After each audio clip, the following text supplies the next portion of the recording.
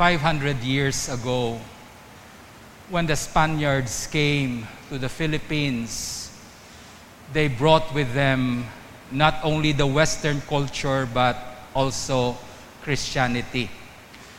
There was a story that when they were on their way, pagpasok nila sa Pilipinas, the Spaniards, they came across an island, and the Spanish ships anchored there for a while, nagpahinga sila doon, and during the night, ninakaw yung maliit nilang boat. Have you heard that story? History natin. So nung ninakaw yung, sa Bisaya pang baruto ni, laging panakaw, no? It was stolen, and the following day, Magellan discovered that that boat was lost already. It's gone. So they called that place Ladrones Island. And that island is in the Philippines. So the first impression of the Spanish explorers when they arrived, that this place is a land of thieves. Puro manakaw. Ladrones means thieves, mga kawatan. So that impression, no? The first impression is that Philippines is a land of thieves. Abong manakaw iya sa Pilipinas. Last year, I was in Cebu, na timing ang celebration of 500 years of Christianity. I was in Cebu. They celebrated, the Roman Catholic Church celebrated 500 years of Christianity in the Philippines.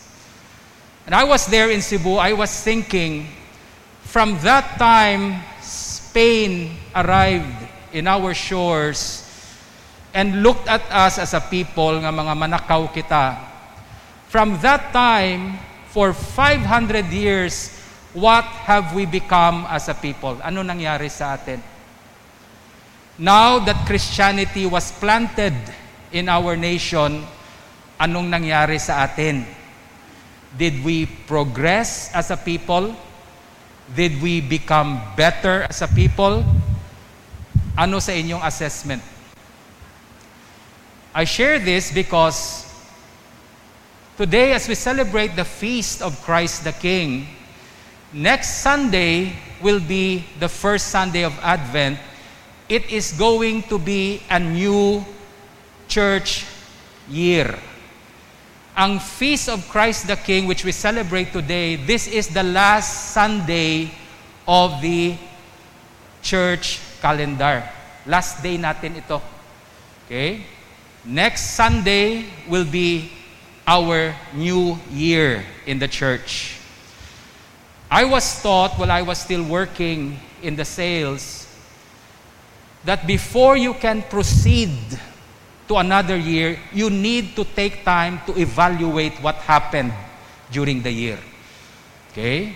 For example, kung bukas meron kayong gagawin, bago matulog ngayong gabi, i-evaluate mo muna anong ginawa mo for the day.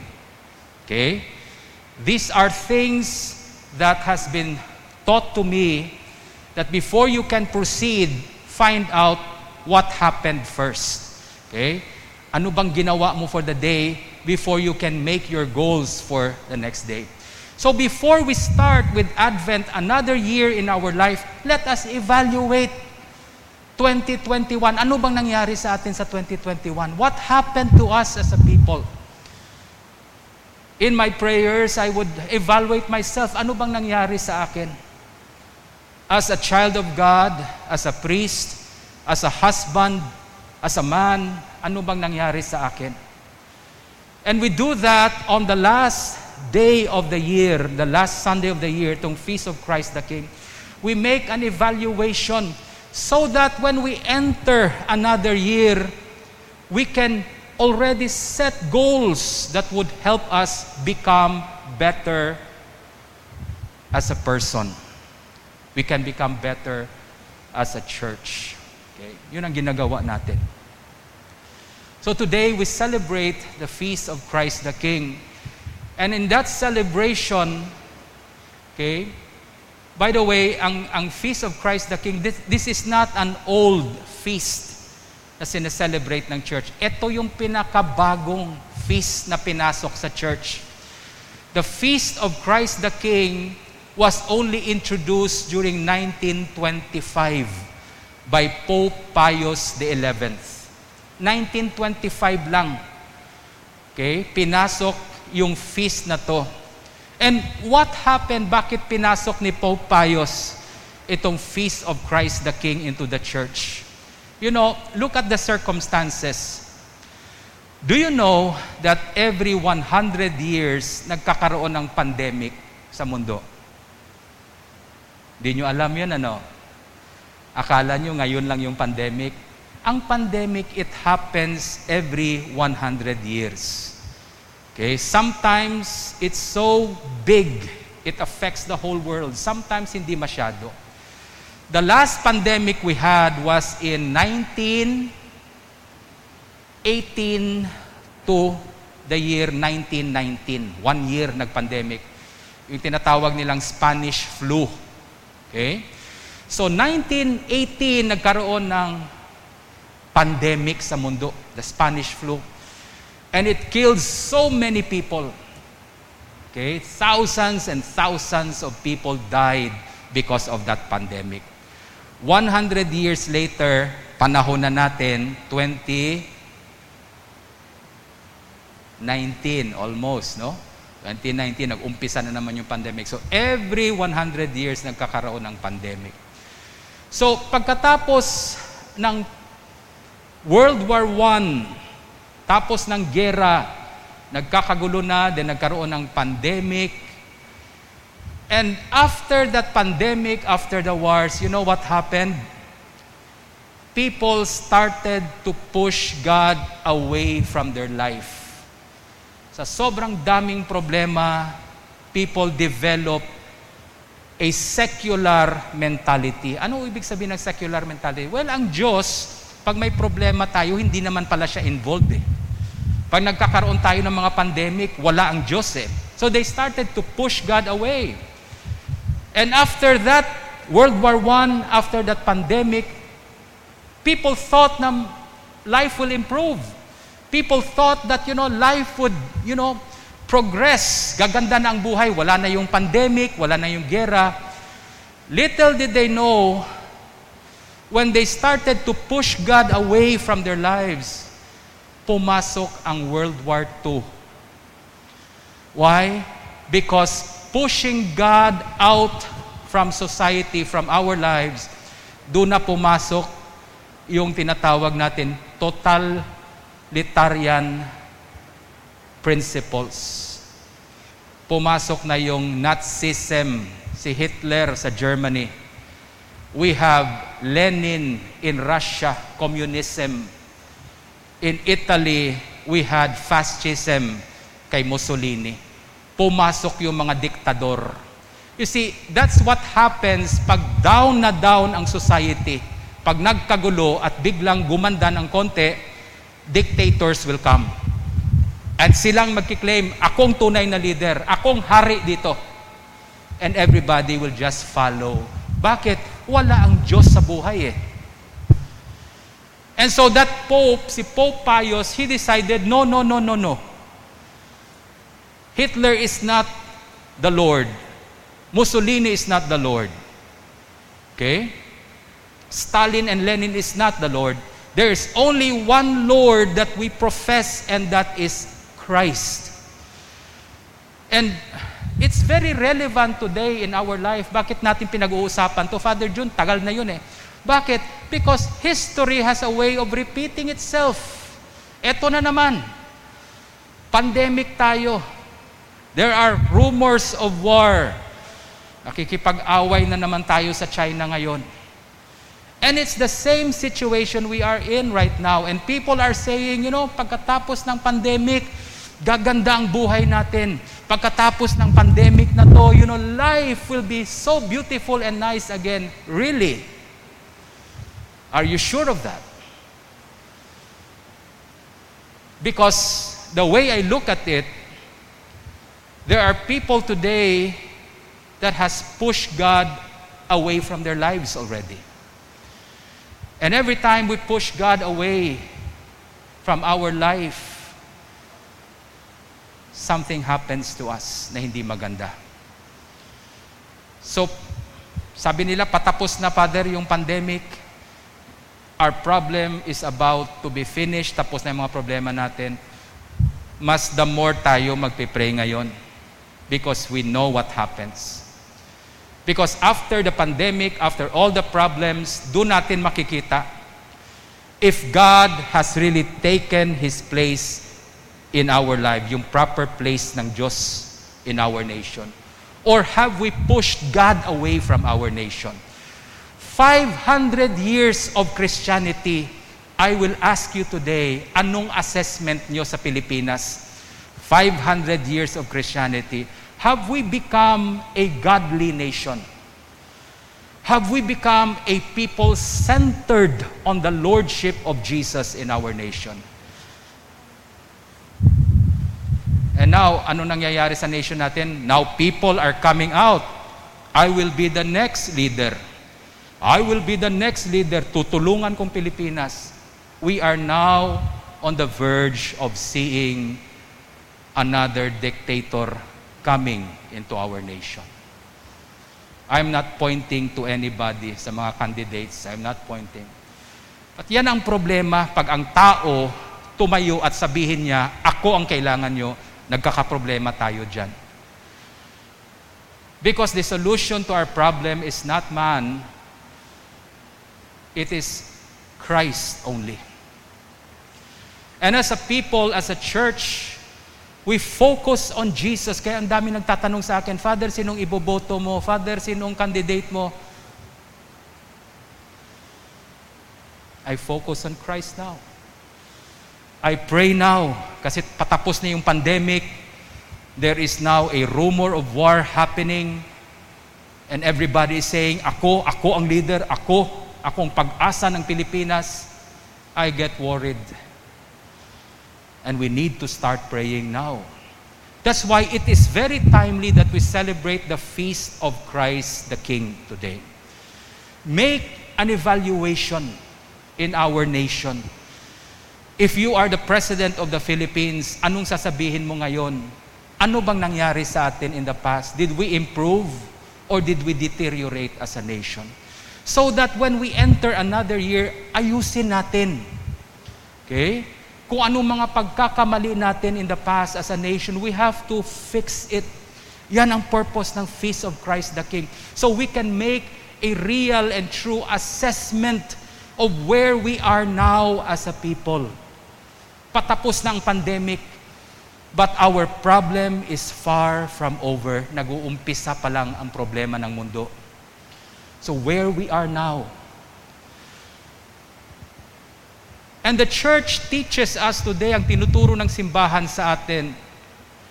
And this has been the teaching for many centuries. There is only one king who will rule and bring peace in every land. And that king is Christ. Siya lang. Our first reading today, if you listen to the first reading, sabi di doon sa first reading natin, His kingdom is an everlasting kingdom. It will not come to an end. In other words, nothing and no one can destroy Christ the King. Nothing can destroy His rule. And that is the hope that we have, because governments, they rise, they fall, ang mga leaders, they rise up, they fall, but not Christ. He will remain forever. Yun ang sinasabi ng first reading natin. The second reading we have today talks about Christ ruling and reigning with a scepter of righteousness. Okay? This king is not going to be corrupt. Okay? Lahat ng mga leaders natin na nagsasabi, I will fight corruption, they end up being corrupted themselves. Because you don't have the power to fight corruption when you are also corruptible. There is one king that you can never corrupt.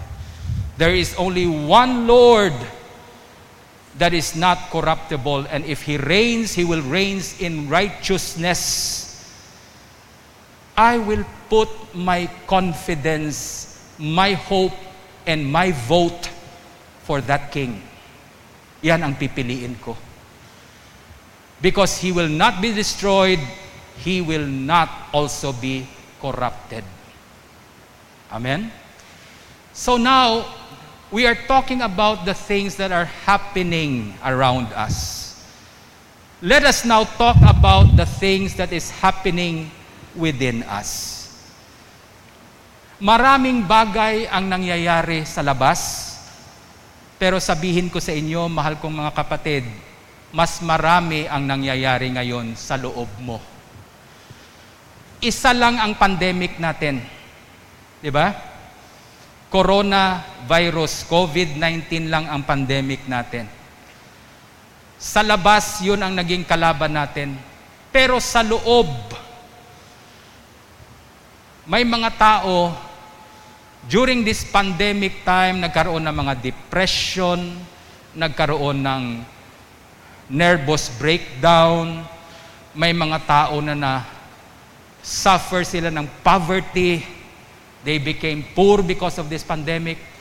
But there are those also who turned out rich, yumaman dahil sa pandemic. May mga tao naman na gumanda ang buhay, ang relasyon sa pamilya dahil sa pandemic. Iisa ang pandemic, pero ang daming effect sa tao. Why? Because we may have one pandemic outside, but we have a different experience inside. The pandemic pushed other people to improve in their lives, in their relationship. This pandemic also crushed so many people na nasira ang buhay nila. We've talked about the things outside, now let's talk about the things inside sa buhay natin. How have you improved for the past few years in your life?